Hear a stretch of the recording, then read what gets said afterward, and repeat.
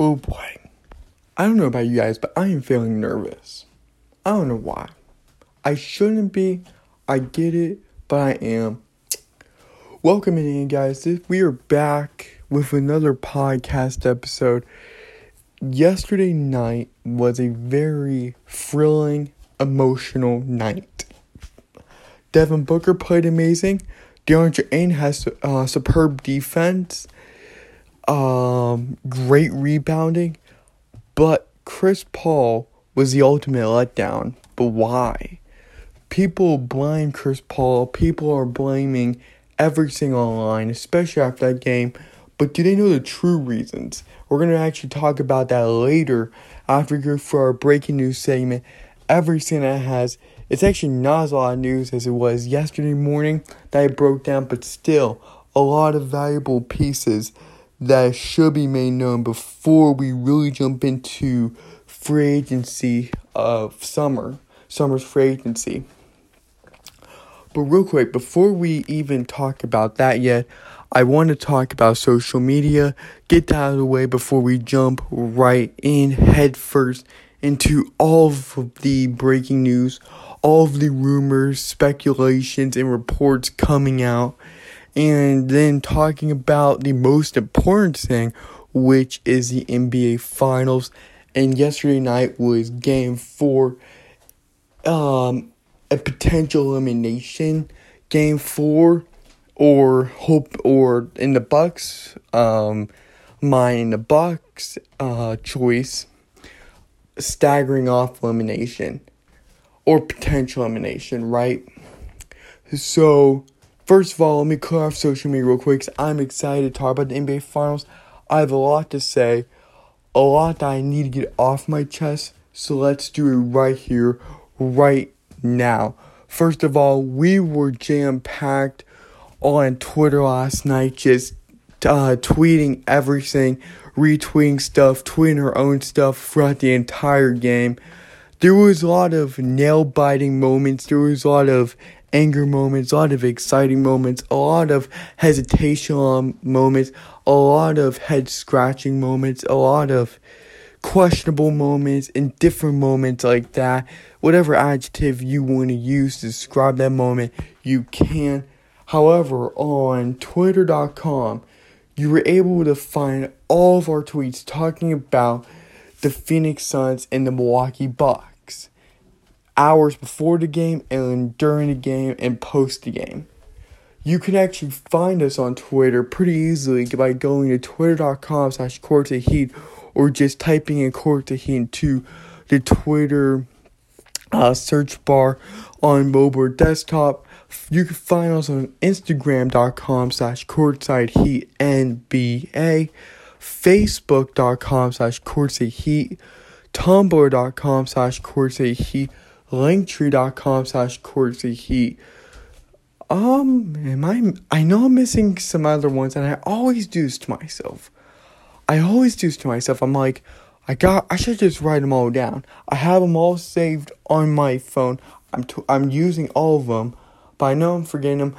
If they come back to my head, I'll address them at the end of the podcast. But remember, guys, if you want quick or reliable sources and breaking news that is actually really good content, go over to CourtsideHeat.com. That's where you're able to get breaking news such as trades, injuries, rumors and reports of signings, firings, hirings from out the entire organization, from head coaches to players to GMs to even owner switches, because we had that a few months ago with the Timberwolves owner and Alex Rodriguez and his partner. But we have short form articles, long form articles, and everything in between. It's amazing right now. Remember, join our membership. Links will be in the bottom, will be in the description below, because we are going with a huge discount, giving you, or free coupon. I guess it'll be promotional. Yeah, promotional is a better word. Of your first 3 days free.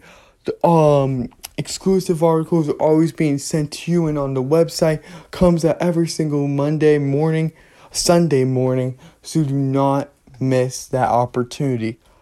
All right, since we got through that pretty quickly, which, hey, last time it took us 7 minutes, so by me shaving down those 2 minutes of just me promoting, you guys get to hear my glorious voice some more about me ranting on about breaking news, and then I got a lot to say about Chris Paul. I got a lot to say about the Phoenix Suns in general, because if you guys have not noticed yet, whether you are new listeners or old listeners, you know how much of a fan I am of the Phoenix Suns, especially this season.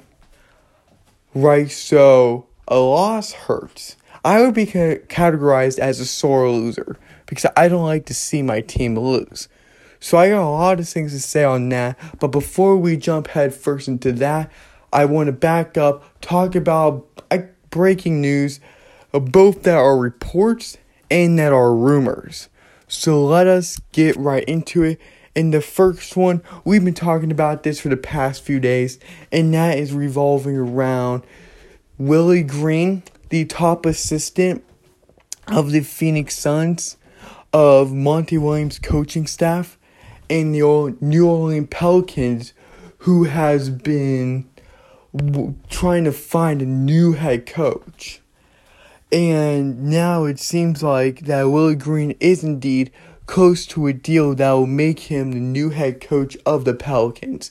We already knew this, but now it's just being confirmed day by day, and it's becoming more official as the days go on.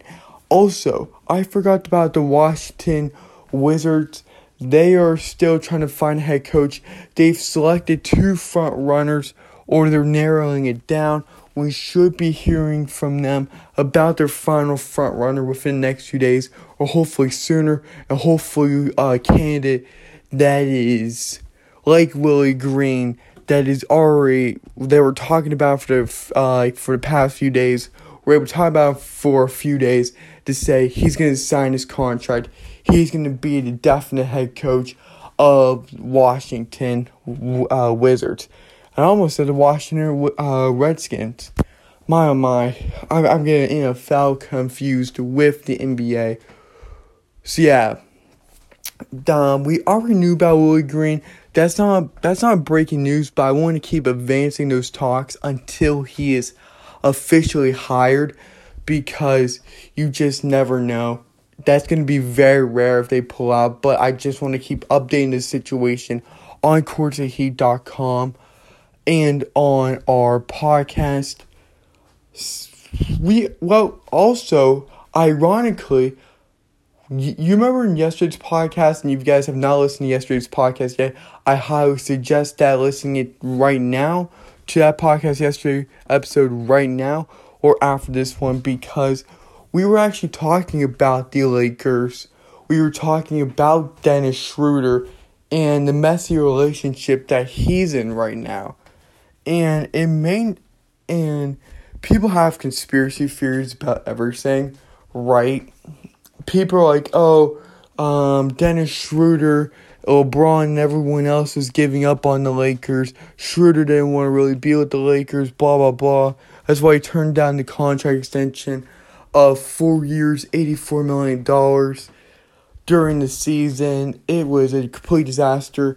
Whatever else you could say, the rants went on, and we heard that for some time after the first round exit of the Los Angeles Lakers.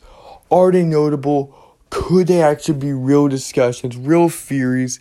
Sure, why not? But it's all speculation. I don't believe, my personal opinion, that Dennis Schroder wanted to cost his team the first round by making them exit in 6. I don't believe that was intent. I believe he tried balling out.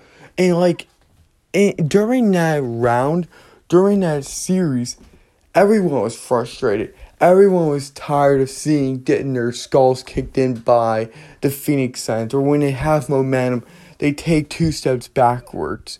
Right, so it's just counterproductive. So that's what was getting them more frustrated.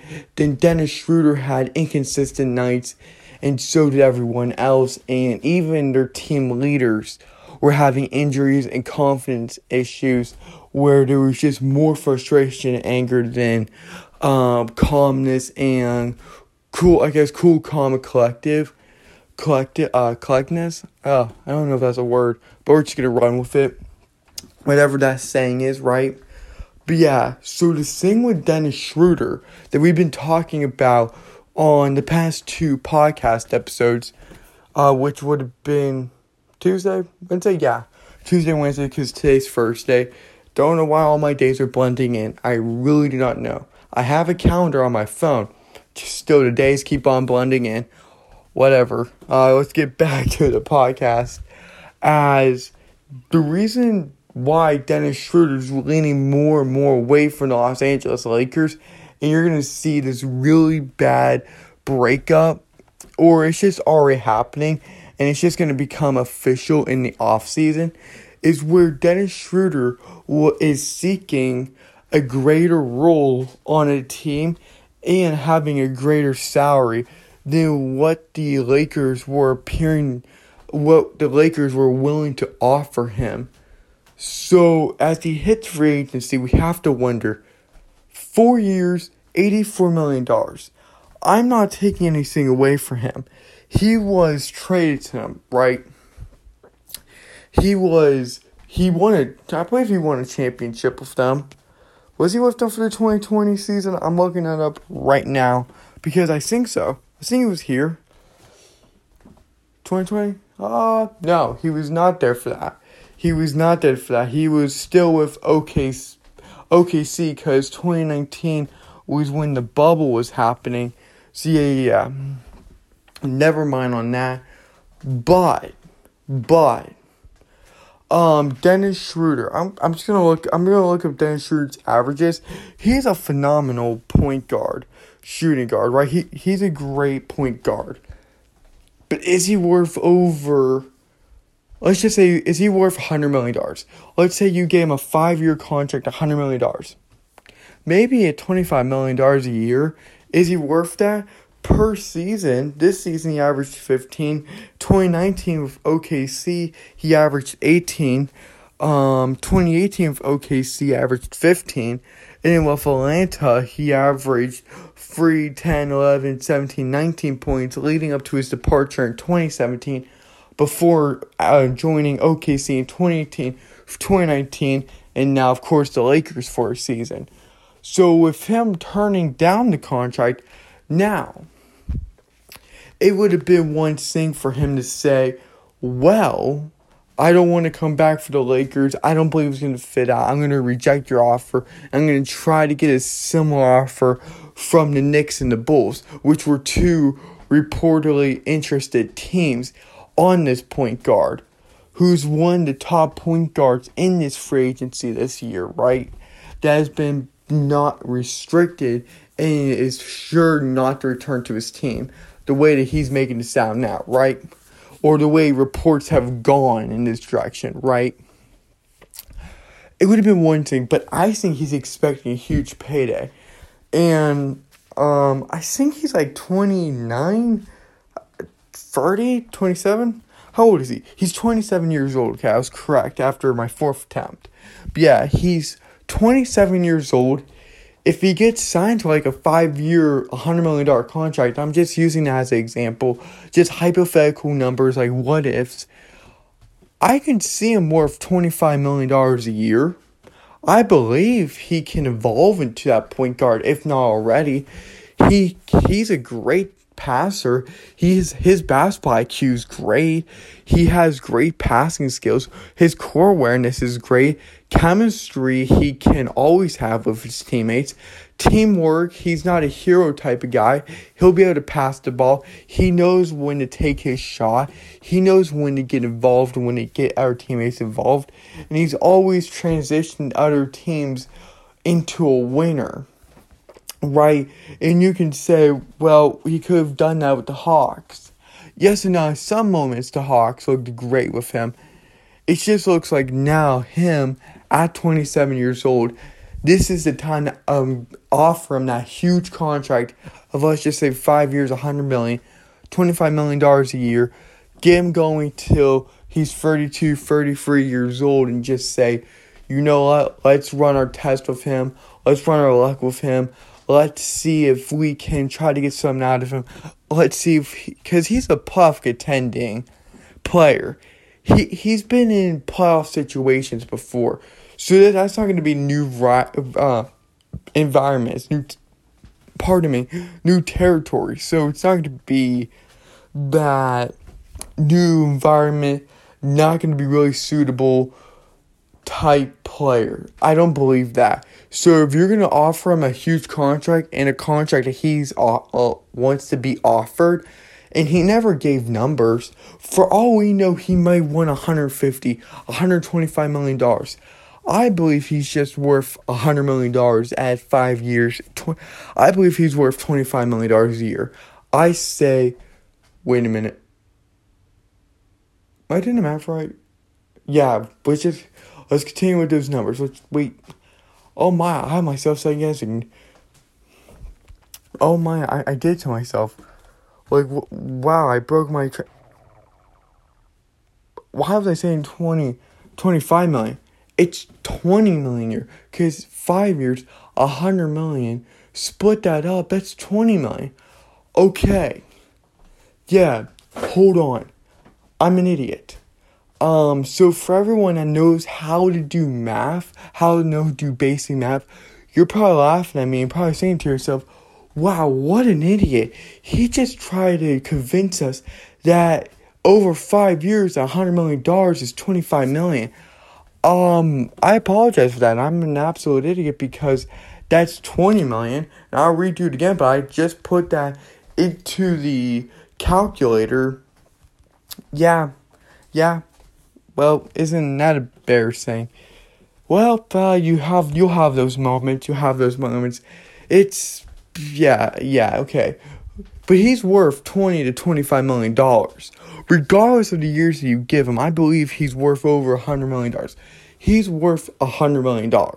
He's worth $20 to $25 million a year. That's the point I was trying to make in the story. Now, my math did not add up, but my logic does. And I believe if you're going to build a team not around him, but around someone else, like the Bulls, if they go in, they sign him, they keep Lauri Markkanen and Zach LaVine and Kobe White. You would be building a team around Zach LaVine because he's not a bad basketball player, just really bad luck with the Chicago Bulls, meaning just with their luck and whatnot. They're going to be turning around to it. I have faith in them. Well, hopefully. I have no idea how they're going to be operating right. But they have Billy Donovan as a head coach, which is a huge plus, right? That happened last year. But what I mean is, imagine having Zach LaVine, Lauri Markkanen, Kobe White, Dennis Schroder, and whomever else that the Bulls have. And I'm actually looking up the Bulls roster right now because and Nikola Vucevic. Imagine that. And then you have the backup power forward in Patrick Williams. So it's interesting when you break it down because Zach LaVine's your shooting guard, Nikola Vucevic is your center, Lauri Markkanen is your power forward, and then your point guard's Javonte Green. I'm sorry, your point guard's Kobe White, but couldn't you just move Kobe White to a different position? Because even though he's listed as a point guard, he's also a shooting guard. So with his height being 6'4", could he be technically considered a small forward? Could we put him at that position? Because he could be another guard. Because we can have Zach LaVine and Dennis Schroder, but that would be the ideal situation. So without trying to configure rotations, let's just take players at face value. You would have Zach LaVine, Nikola Vucevic, Lauri Markkanen, Kobe White, and Dennis Schroder. Would that be almost a scary lineup to imagine if they stay healthy and perform the way they're supposed to? Look, Lauri Markkanen is not going to be what everybody saw he was going to be when they picked him in the 2017 draft in the first round, the 7th pick. I get that, but still, the power forward has some great traits to him. Same with Zach LaVine. Kobe White sprouting to a great player.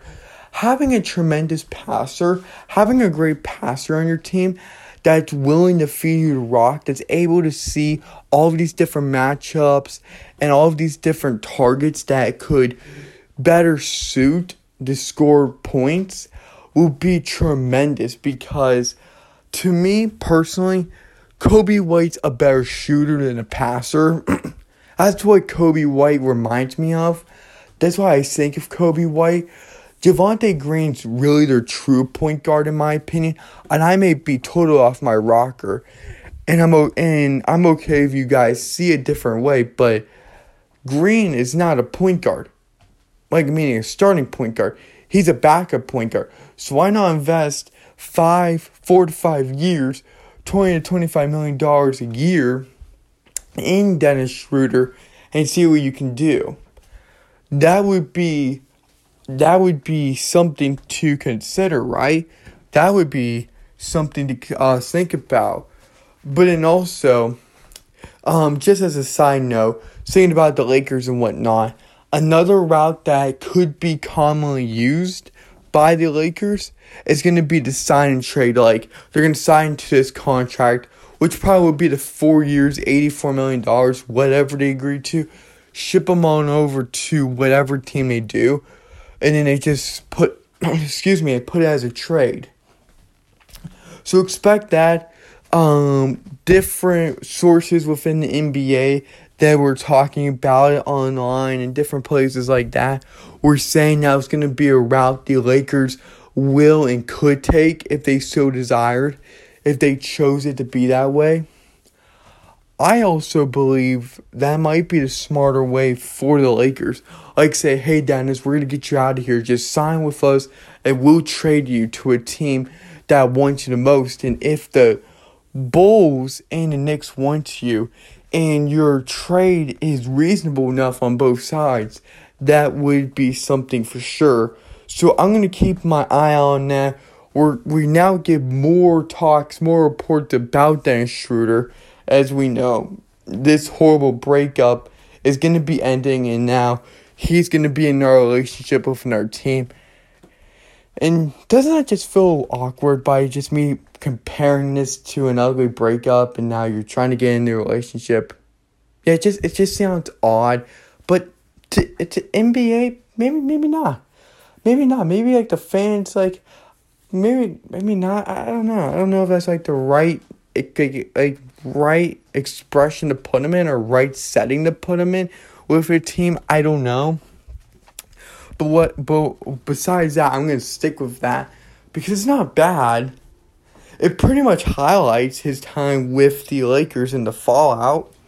So I'm going to continue using that one. But moving on, talk about having the Lakers make some big moves. You could talk about a reunion with Lonzo Ball or having Carmelo Anthony have interest from the Lakers. But sign and trades are very real for the Lakers, and so are testing the waters of trade potential within one player.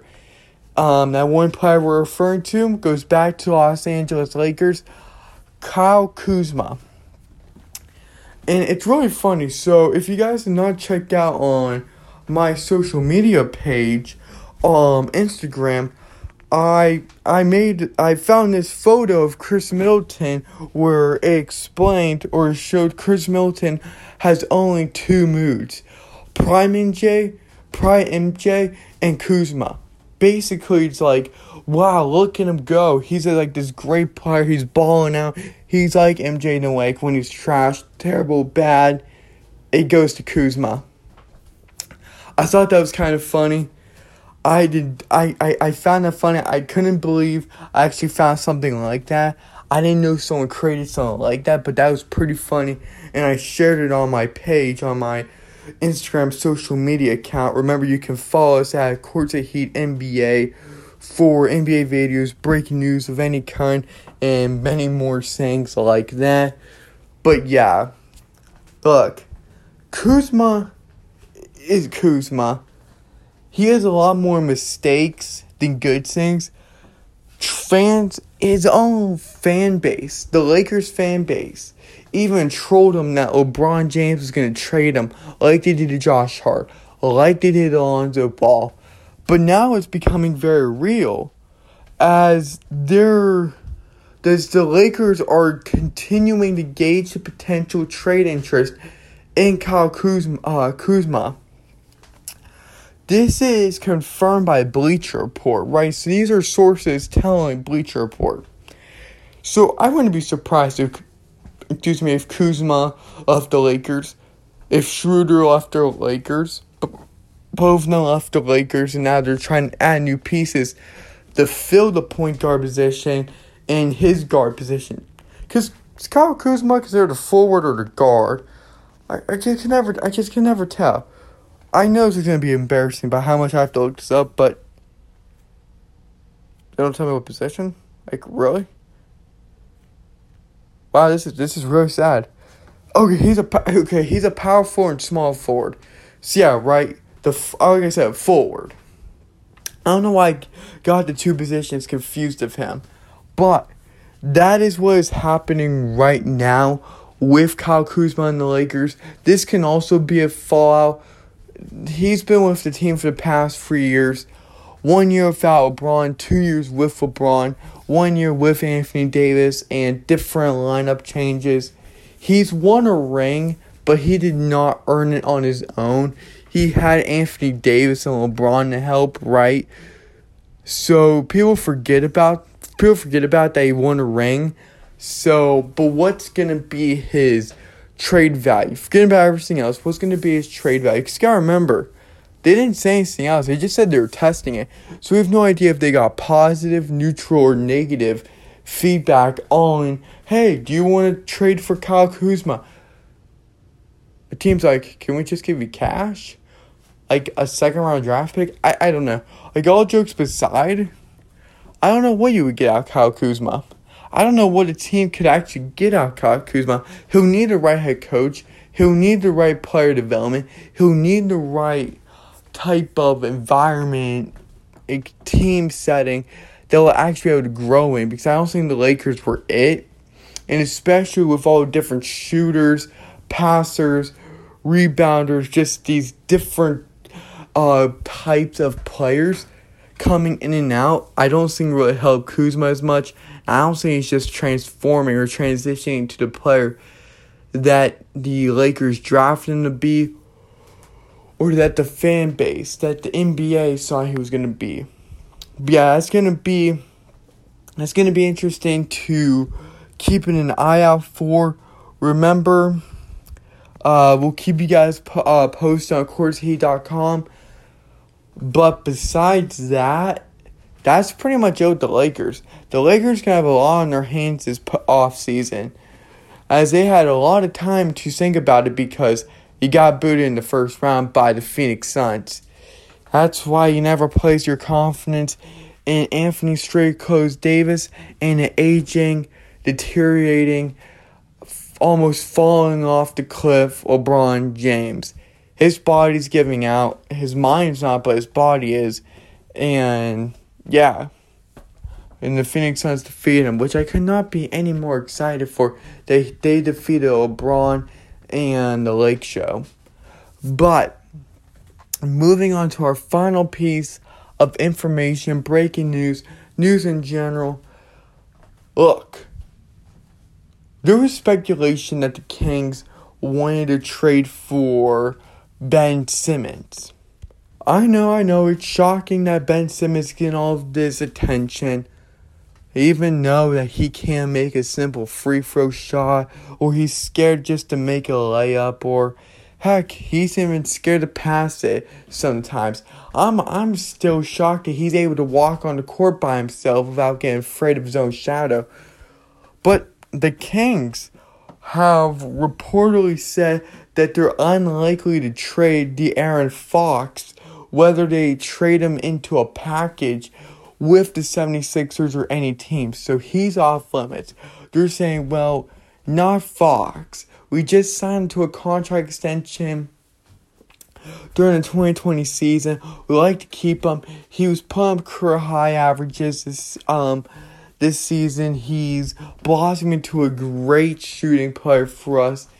He was averaging 20 points a game, which is amazing, and his ceiling is just getting higher and higher.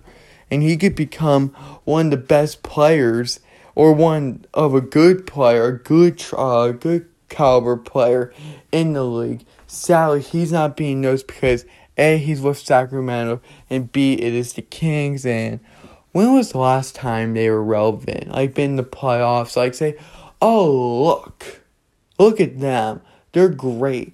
Instead, the last time the Kings were actually making headlines is when Buddy Hield was being a little whiny brat and not even returning his own head coach's phone calls or text messages, any things like that, not even from the organization itself, who's giving them tons, millions upon millions upon millions of dollars to play. But besides that, that was actually the last time the Knicks ever made a headline. And it was like a neutral, negative, positive. It had all these different mixed feelings.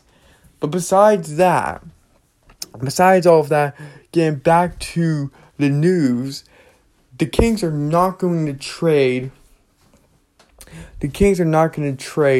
De'Aaron Fox. It would be very rare if they do. That means they'll have to get someone really good that's proven all-star caliber type player, that's proven to be effective, proven to be trustworthy with the ball, a proven player all around, right? But an interesting trade rumor came up. Like one of those trade packages that are rumored that could happen, or this could be total speculation. Either way, it's interesting to look at. So, the Kings would be most likely to offer the Philadelphia 76ers a package of Buddy Hield, Marvin Bagley, and multiple first-round picks. However, even with that package, even with that bundle of Buddy Hield and multiple first-round picks, Marvin Bagley's been a fourth overall bust, whoever pick that he was, but he was in the top 5 and he was a bust. Mainly because he went to Sacramento, but he just could never get over the hump. He just could never.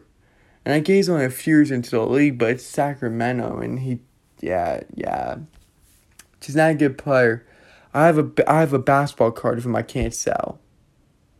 So I guess that's biased towards him, that I can't sell his basketball card because he's not good enough to sell a $6 card. Oh well. You can find out in the shop if you guys like him. He's good. I can't remember his college days, but you guys probably think he's a good basketball player in college. It's probably the Sacramento effect. But anyways, getting away from that, this is where the shocking part comes in.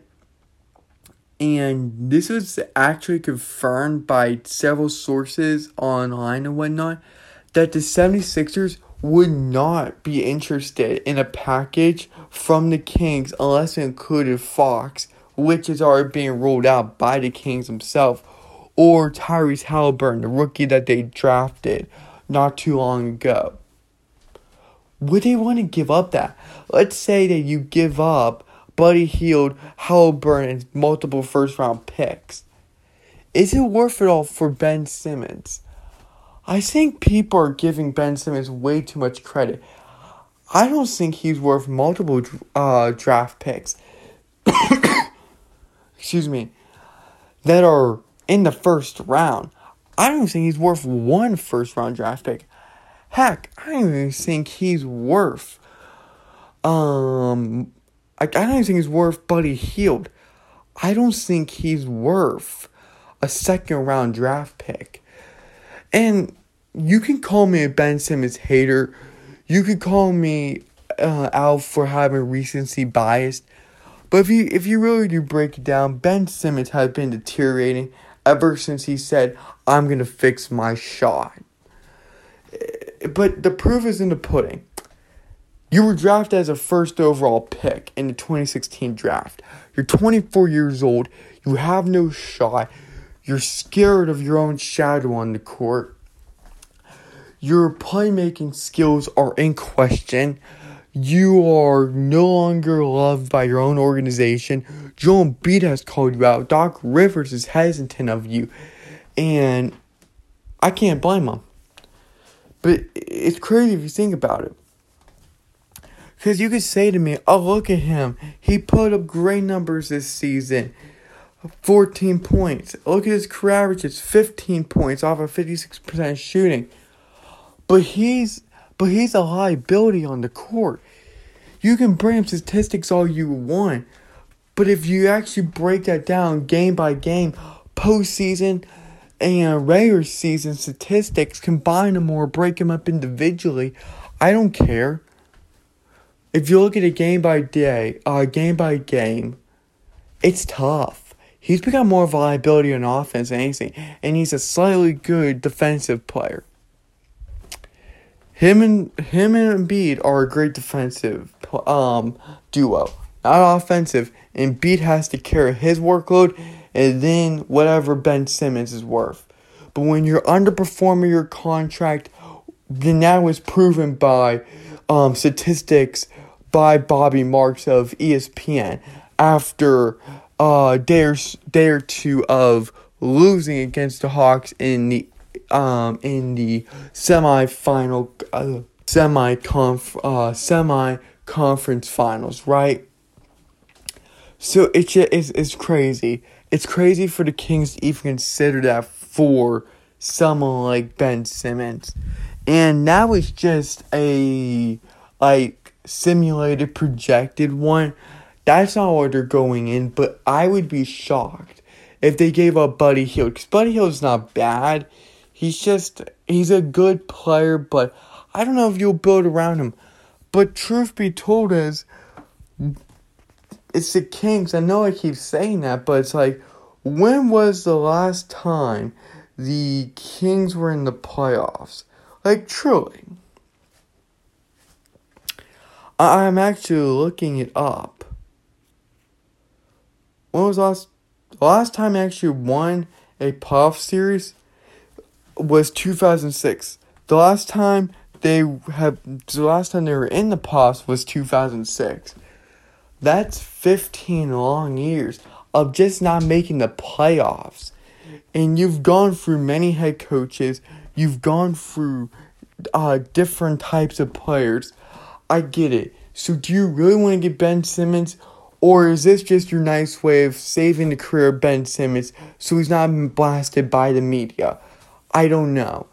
But all joking aside, I would not give up Buddy Hield and multiple first-round picks. I can live without Buddy Hield and Marvin Bagley. However, the first-round picks are crucial. Will those be protected? Will those be unprotected?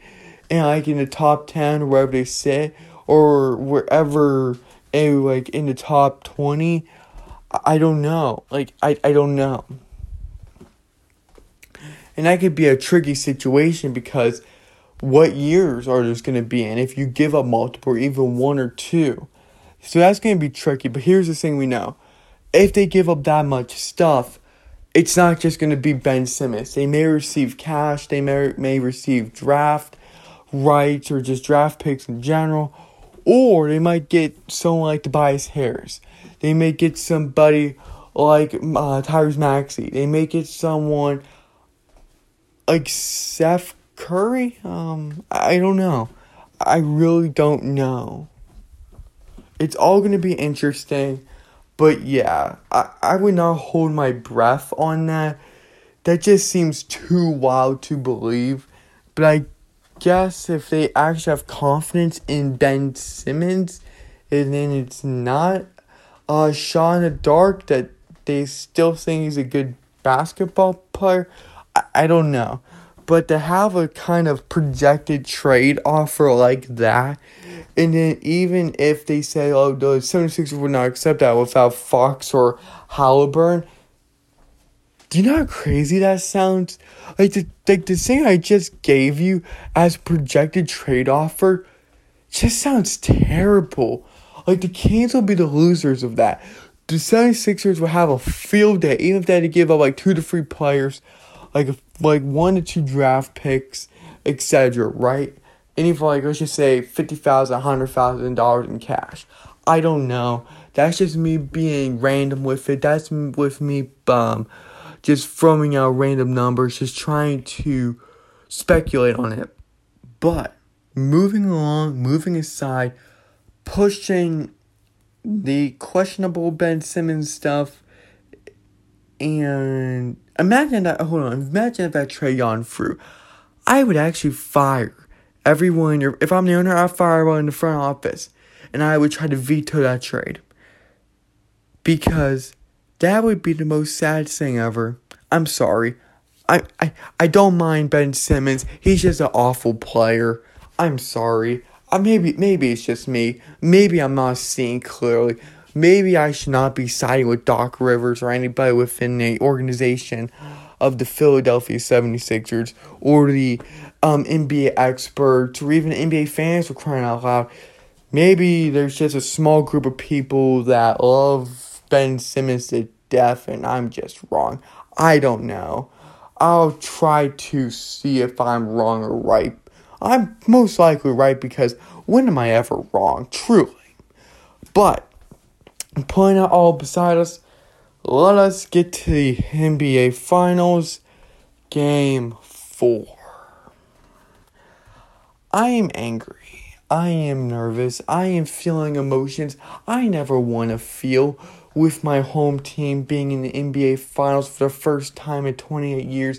And we never won a championship. Not when we were in there somewhere in the 1970s or even 1993 when we had Charles Barkley, when we had to go up against Scottie Pippen and Michael Jordan.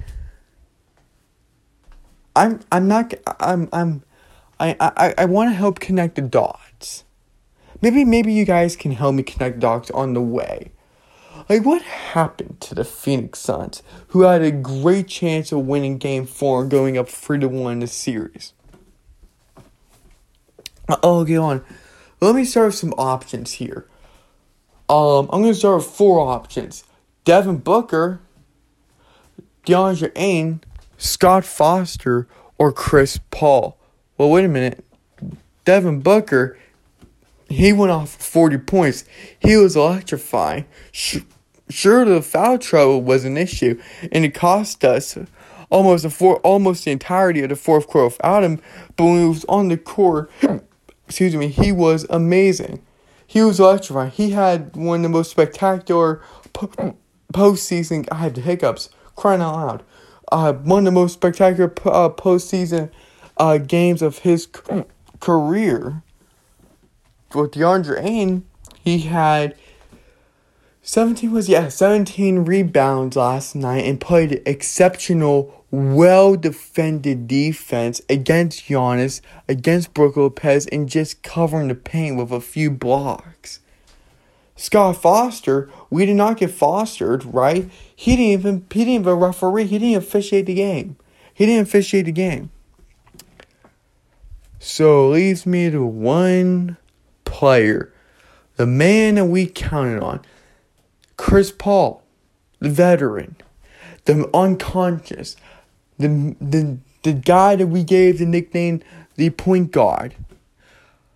We've given many nicknames to this man. We've given many praises to this man.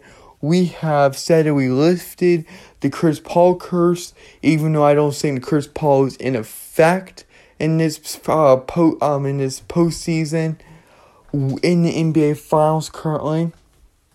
But what happened to Chris Paul?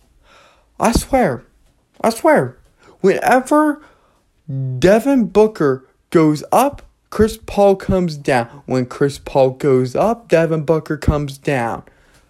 Why is that? Why at that point don't you rip my heart out? Because that's what they're doing. Like, I'm all excited. Yeah, Devin Booker's doing it. Especially in today's game. Or yesterday's night game. I was like, yeah, Devin Booker's doing it. He's electrifying. He's getting all this stuff. Cheering him on, getting excited. But then Chris Paul, he just wants to suck the life out of me. or vice versa, where they can't shoot properly, turnovers are there, they just can't convert, they're looking fatigued, they're looking out of it, it's not their game. We're going to move on to the next one, and that's for both Devin Booker and Chris Paul, who's our main backcourt. And at one point in the game, and I'm going to regret saying this, so you have me on record for history about me saying this, but Cam Payne at one point in the game was better than Christopher Paul. I went full Chris on that. That tells you how serious I am. I never said Christopher Paul before. That just sounds weird to say he's Chris Paul, and I don't know why I went Christopher. Anyways, there was a point where Chris Paul was 1-5. There was one point where Cam Payne was converting better shots, was making 3-pointers, getting and-one opportunities, that one-and-one opportunity in the game, having buckets, feeding the ball to the big man, doing his job successfully, and not looking out of it, looking into it, looking controlled. It was truly amazing, and he finished, and I was just talking to my dad about Cam Payne, how he never finishes, and of course after I said that, Cam Payne inadvertently made me eat my own words as he finished consistently, except for like a few misses, but for majority of the game, he converted when on the court, and it was one of the best things I've seen in that game besides Devin Booker and DeAndre Ayton. Look, I don't know what happened. I don't know what happened out there to Chris Paul. We can say his hand issues, which may require surgery. I don't know. He's been playing through ligament issues in his hands since the Clippers series. Could that be a fact? I don't know. You guys can tell me this, whether I'm wrong or not. But I'm probably right when I say this, that you need your hands to play basketball, especially to be a point guard and dribble and make crisp passes. I don't know. I think you need to get a firm grip on that ball, be able to pass it nicely, make those great passing plays, get correct execution, making sure you're not committing sloppy plays, sloppy passes, bad shots where you just go in and out. Right? It's kind of what you need, right? It's kind of what that needs to happen. Chris Paul, I'm looking at his stats right now, had 5 turnovers, and on the plus and minus of his duration out on the court, he was -10. -10. That is ferociously bad. To me, that's just atrocious. In the past 3 games, he's had 15 or 17 turnovers. That's a lot for him, who in the beginning of the postseason, in the first, second, and third series, against whatever team that faced him, especially against the referees in the past series against the Clippers, who praised himself, who touted himself on the fact that he had limited turnovers, rarely any turnovers, and many assists completed and passes dished out to his fellow teammates, right?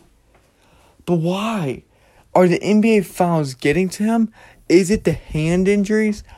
But why can't this team just play consistent with everyone? Why does a man always have to be out of order? Like, why does he always have to be on the low end? Why can't we just all play as one unit and shoot well? But look, whether you knew, and I blame Monty Williams partially on this, because this is not Monty Williams' first time coaching Chris Paul. He coached a very young Chris Paul at one point when he was the head coach of the New Orleans Pelicans, right? He has a great relationship with Chris Paul. They came full circle when they came back to Phoenix. When he came to Phoenix, right? But let me ask this. If he knew the hands were an issue, or were going to be a concerning, or was going to be a looming issue for this team, for Chris Paul, for majority of the game, why didn't you say, okay, Chris Paul, take a seat next to me on the bench. We're going to talk things through. I need to know what's going on. If you're going to, please tell me now before we go into game 5 and we have bigger fish to fry. And that's a pivotal game 5. And either way it goes, I need to know what's going on. We need better communication here.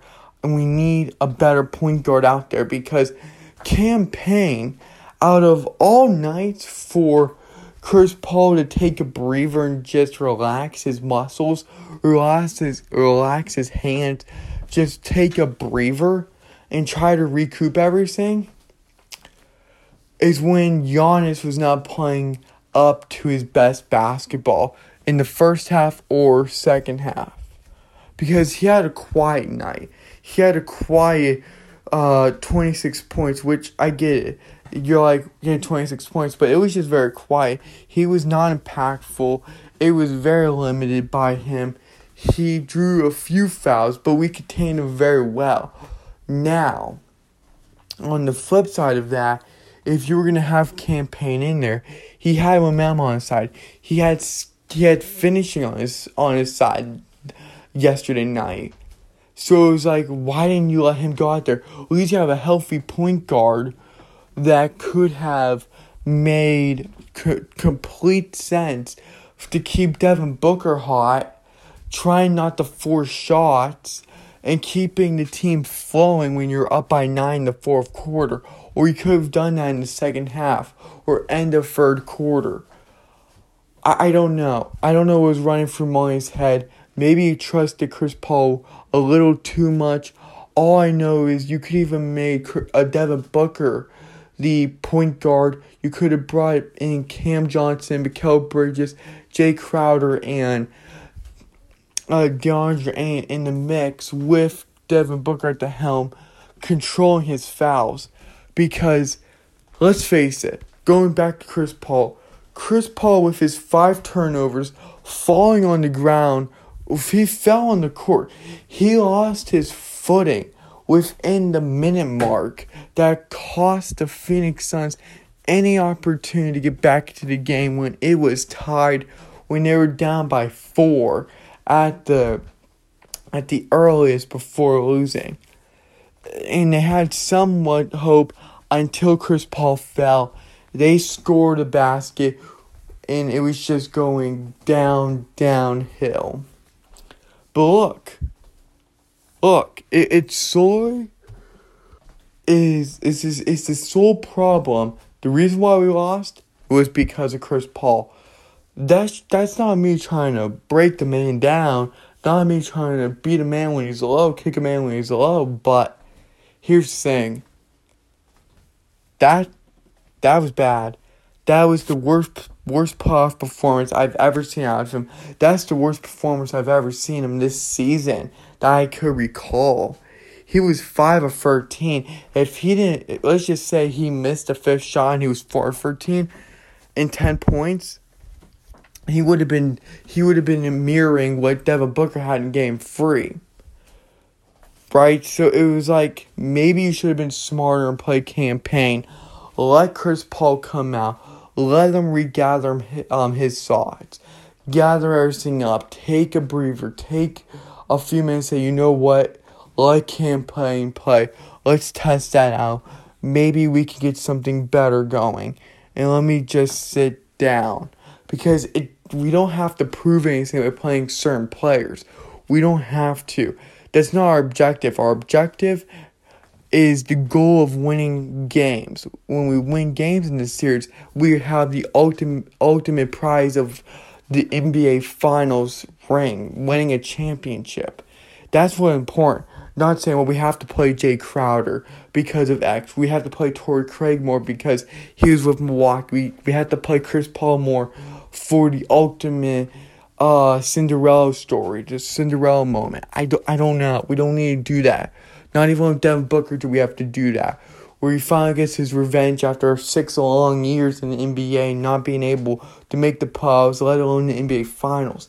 We don't need to be doing that. Moving off of Chris Paul, who had an awful, awful game, Devin Booker. Look. Know who you are. You're a phenomenal player. You are the leader on that team with Chris Paul.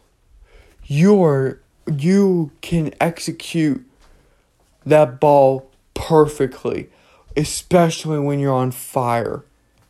So, why in the world? Why in the blue world?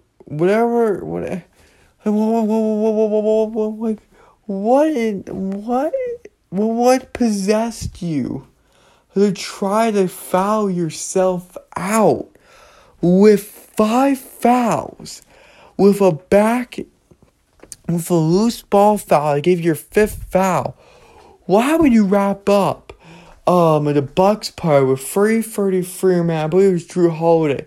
You had a questionable foul that was last night later determined by an NBA referee when he actually saw the replay after the play was done and whatnot after the game. It thought it was a foul. You got very lucky that he did not kick you out with 3 minutes remaining, because then it would have been pointing on the blame to you and whatnot, and costing your team too, along with Chris Paul's carelessness on the court. But why? Why with the foul trouble? You can't blame on the referees. Scott Foster wasn't there. The NBA referees were letting you guys play for a majority of the time. They had bad calls on us and the Bucks. They were calling it fair for both teams that they possibly could. Sure, you guys had 6 more fouls than they did. But come on. You just can't do that. Know who you are. Recognize, you know what? If you want to play like Kobe Bryant, if you really want to play like Kobe Bryant, Kobe would not have done that. Kobe never did that. He realized who he was, saying, fine, you know what? If I see this big man coming down the lane, or if I see this player coming down the lane, I don't want to get picked up. I don't want to be picked up to foul and put myself in trouble. If they were ever in a situation where they had 5 fouls on a game, Kobe and Jordan realized the situation, say, I'm bigger than this, and the team needs me more, especially when I'm on fire, especially when I'm feeling it from anywhere on the court. Look, you need to assess yourself better mid-game. You could have been out of the game with 3:33 remaining. That could have been huge. Sure, you guys lost by 6, but that was huge. That was a huge takeaway from your spectacular night. And the problem is, Devin Booker was having a terrific night, but was plagued by foul trouble. And due to the fact that he had foul trouble, he was not able to play for a majority of the 4th quarter, which allowed the Bucks to get back into it. So it caused a bigger problem for the Suns. Foul trouble is always gonna hurt, because it hurts a team. It hurts your momentum. It hurts your success to win. It just does. I don't care what team you are. When you have 5 fouls as an individual player, exceptional player, as a franchise leader and player, you have to be better than that. You have to say, you know what, I'm going to let him take those 2 points. At least I could be out there on the court with my teammates and help them succeed. Help them win more. And by him not doing that, he had made more consequences that poorly affected the Phoenix Suns. And he was shooting lights out, but the problem is foul trouble. And that has to be enraging. That has to be frustrating. And it certainly does not help anything. And that's putting it mildly. He got lucky. But for when he got taken out, the Bucks capitalized with it. So you know what? We're going to gas out DeAndre. He can't keep it up. He's going to start getting tired. Chris Paul, he's not playing well. Campaign, we can shut him down. As they did with a ferocious Giannis block. It just put you in a really bad situation that negatively impact the Suns, because what if, and these are hypotheticals, this is speculation, this is a what if, but what if Devin Booker had 3 or 4 fouls and he was able to play majority or at least 6 to 8 minutes in the fourth quarter? Could that have turned around the game? Could that have kept momentum with the Suns? Could that have pushed them to a 3-1 lead, a 3-1 advantage over the Bucks in the NBA Finals instead of a tied 2-apiece series? Sure, because he was on fire and Devin Booker could not miss for the life.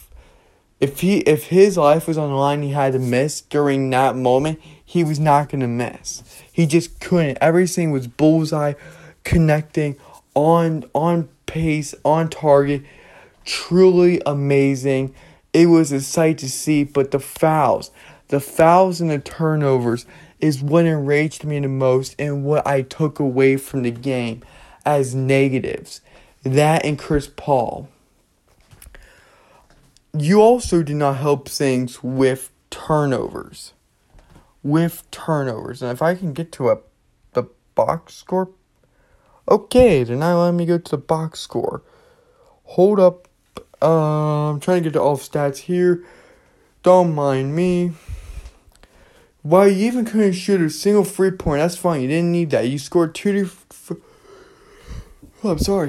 scored 42 points from the field, mid-range shots with 8 free throws. But what also surprised me is that you had 4 turnovers. You and Devin Booker and Chris Paul combined for 9 turnovers out of the 17 turnovers the Phoenix Suns had. That was 17 turnovers to Milwaukee's 5. Giannis had 3 steals. That's pretty impressive. Not gonna lie. PJ Tucker had a steal. Middleton had 2 steals. Holiday had 3 steals. It's crazy. The only 2 players that were in foul trouble were PJ Tucker, worthless, and Pat Connaughton. I'm sorry, I botched your last name, but Pat, who had 4 personal fouls, but still, he was on the bench. He scored his 11, 4 of 9, 3 of 7 from the 3-point area. They did their thing. They were able to control their fouls, especially PJ Tucker, for how much that the man is no longer useful in the NBA. Look, he was able to control his fouls. Giannis, who had 3 fouls, was able to control himself. There's foul trouble and turnovers killed the Phoenix Suns. Look, that's all it was. Devin Booker improved off of Game 3. He had the best game since Game 1 of the NBA Finals. Chris Paul looked like Devin Booker in Game 3 of the NBA Finals. That's not me beating these guys down anymore than what was already said on social media, said by experts, etc. I'm just telling you what I see and what the statistics are saying. And look, this is a horrible situation. But positive side of it, DeAndre and Devin Booker played much better. One of the best games they had this series in the NBA Finals. Best game for DeAndre. Played really great defense. He's cracked down on Giannis. He made Brook Lopez a non-factor during our entire game, as Lopez only had 14 total points. He shot 5 3-pointers, some of the ugliest trash 3-pointers I've ever seen. I think in his brain he got scrambled with the idea that he is now trying to act like a power forward that can actually shoot a free. He is a center. He is a traditional center. He doesn't do that. And I don't know how far his legs were splitting, but every time he would go for the jump shot, it was like he was trying to do the splits. I saw at one point he was going to tear a muscle in his body, tear something, because of how far he was splitting his legs. I saw he was doing the splits every single time. I was like, wow, that player has a wide base, where he just likes to spread himself out. I don't know if that helps with the form, with the technique, with the power. I don't know. But the guy was just going wider and wider after every single 3-point shot. But Drew Holiday was 4 of 20. But Middleton was 15 of 33 with 40 points. However, the thing that killed the Suns were foul trouble and turnovers. Turnovers cost them in the final minute, thanks to Chris Paul. And foul trouble cost the Suns in almost the entire fourth quarter due to Devin Booker. Look, there's pros and cons to that game, but for the Suns, it outweighs the pros significantly. And that's something they have to address.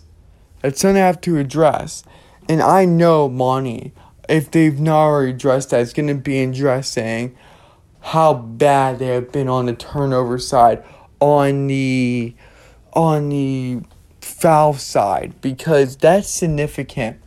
We can all brush that off, but in the clutch time, when it's really needed of them, fouls and turnovers got on their way, and a poor performance of Chris Paul cannot happen again. We just need Devin Booker, DeAndre and Chris Paul to all have solid games just for one night, just to take the 3-2 lead. Because let me tell you this. The Suns, this puts more pressure on both teams. But for the Suns, this is crucial. So, it's tied to a piece, right? You go into Saturday. It's Game 5. You go back to Phoenix. You have to win it in Phoenix, because if you don't, that means that you lost your first game from home court. You lost your home court advantage. But the problem is now you're down 3-2. And if you lose at your home court, if you lose in Talking Sticker Store, Phoenix Suns Arena, what does that say about your chances in Milwaukee, where you lost both games? Now, good news for both teams is they are undefeated this entire series at home. So let's just say it plays out for the Suns, and this is a very hypothetical scenario, but it's where they keep their home court advantage, meaning Suns win Game 5, home court advantage, Bucks win Game 6, home court advantage, and then Suns win Game 7, home court advantage. That could actually possibly work out. That is a huge hypothetical. Who knows if that can, but if it was that easy, they would already be doing that, and it's actually following into that order. But for Game 5, if the Suns do not win at their home, because the Bucks have a fallout, because even if the Bucks can't win and they go down 3-2, they have their home court advantage. They have their home team like vibes. They have their fan base there that's going to be screaming every single chant against Jay Crowder, against the Suns, against whomever, saying MVP to Giannis, or whomever's at the line. That is a huge, huge advantage, a huge, huge success for that team. Really. Because at least the Bucks can fall back on home court advantage. The only thing the Suns are falling back on is no home court advantage, and you have to play away. And if you're down 3-2 to the Bucks, you could be seeing Bucks in 6. Not saying that's how it's going to go, but it could very well be that way. So looking at everything, and as we keep talking about the NBA Finals and upcoming Saturday, right? Between today and Friday, it makes you think. It makes your head scratch. It makes you nervous at some time because, like, what if the Suns don't win? Or what if the Bucks don't win? Because the same part for the Bucks, while they have somewhat more advantage where they're able to fall back on more, however, you just never know because let's say the Suns do win. The Suns have one more game on home court. Let's say the Bucks win. You tied up 3-3. You're going back to the loudest stadium in the NBA this postseason and pretty much a regular season. So that is something to consider. That is something to keep a mental note on. And that is going to be very significant. Well, Chris Middleton turned on after Devin Booker was having his issues. It just worked. The Suns fizzled out and players were starting to lose it after 3 quarters of hardcore basketball. Even though they had their flaws. And then the Bucks were able to come in, clean up their flaws, and take it to the final minute where they were able to extend it by 6 through free throws and 2 really clutch shots made by the Bucks, right? So they were able to clean it up. They were able to do it nicely. So now we're going to go back here Saturday. That comes in 2 days. I've got 2 days of waiting. It'll be here on 6 p.m. on ABC, 9 p.m. Eastern, at 6 p.m. AZ time. And, yeah, catch the pregame show because they're going to be talking about a lot of stuff we're going to be talking about today and on Friday. I'm at a loss for words right now. Because I was hoping for the Suns, because the Suns had every opportunity to win it. However, when the Bucks had a 7-0 run late into the fourth quarter, and the Bucks were able to take said lead and able to really contest and pressure the Suns were not pressuring to diamond. They were pressuring to broken down coal, which probably is not the greatest example, but we're going to roll with it anyways, because why not? And it's the perfect example, right? At least in my book it is. But that is all I have. I just wanted to talk about Game 4. I was way more upset. I'm more chill now. I'm more calm now than what I was during Game 4. My internal emotions, right? And external emotions, if that's such a thing. Yeah, right. So it was like, it was just very crazy during yesterday night's game. It was bizarre what had happened. You can't blame the refs. No matter who you want to blame, you can't blame the refs. It came down to fouls, and it came down to turnovers, and it was mainly on the shoulders of Chris Paul. Fact. We could talk about Devin Booker. He played a part of it. But the significant contributor of that game that everything went awry on was Chris Paul. As much as I hate to say, that is the ugly truth, and sometimes the truth can hurt. However, that is it for today's podcast episode. We'll see you guys again Friday morning, bright and early. Well, I guess for the East Coast, it's really not. But for everyone else besides the East Coast, it's going to be pretty early. And we're excited to watch Saturday's game. We're excited to keep everybody updated about the Phoenix Suns, about everything that's happening in the league before July 29th NBA draft. We'll keep everyone posted. Go Suns, ride values. We will see you again Friday morning. And then we'll be on social media actively throughout Saturday talking about the NBA Finals, getting hyped on the most pivotal Game 5 ever. We'll keep talking about it tomorrow, and we cannot wait.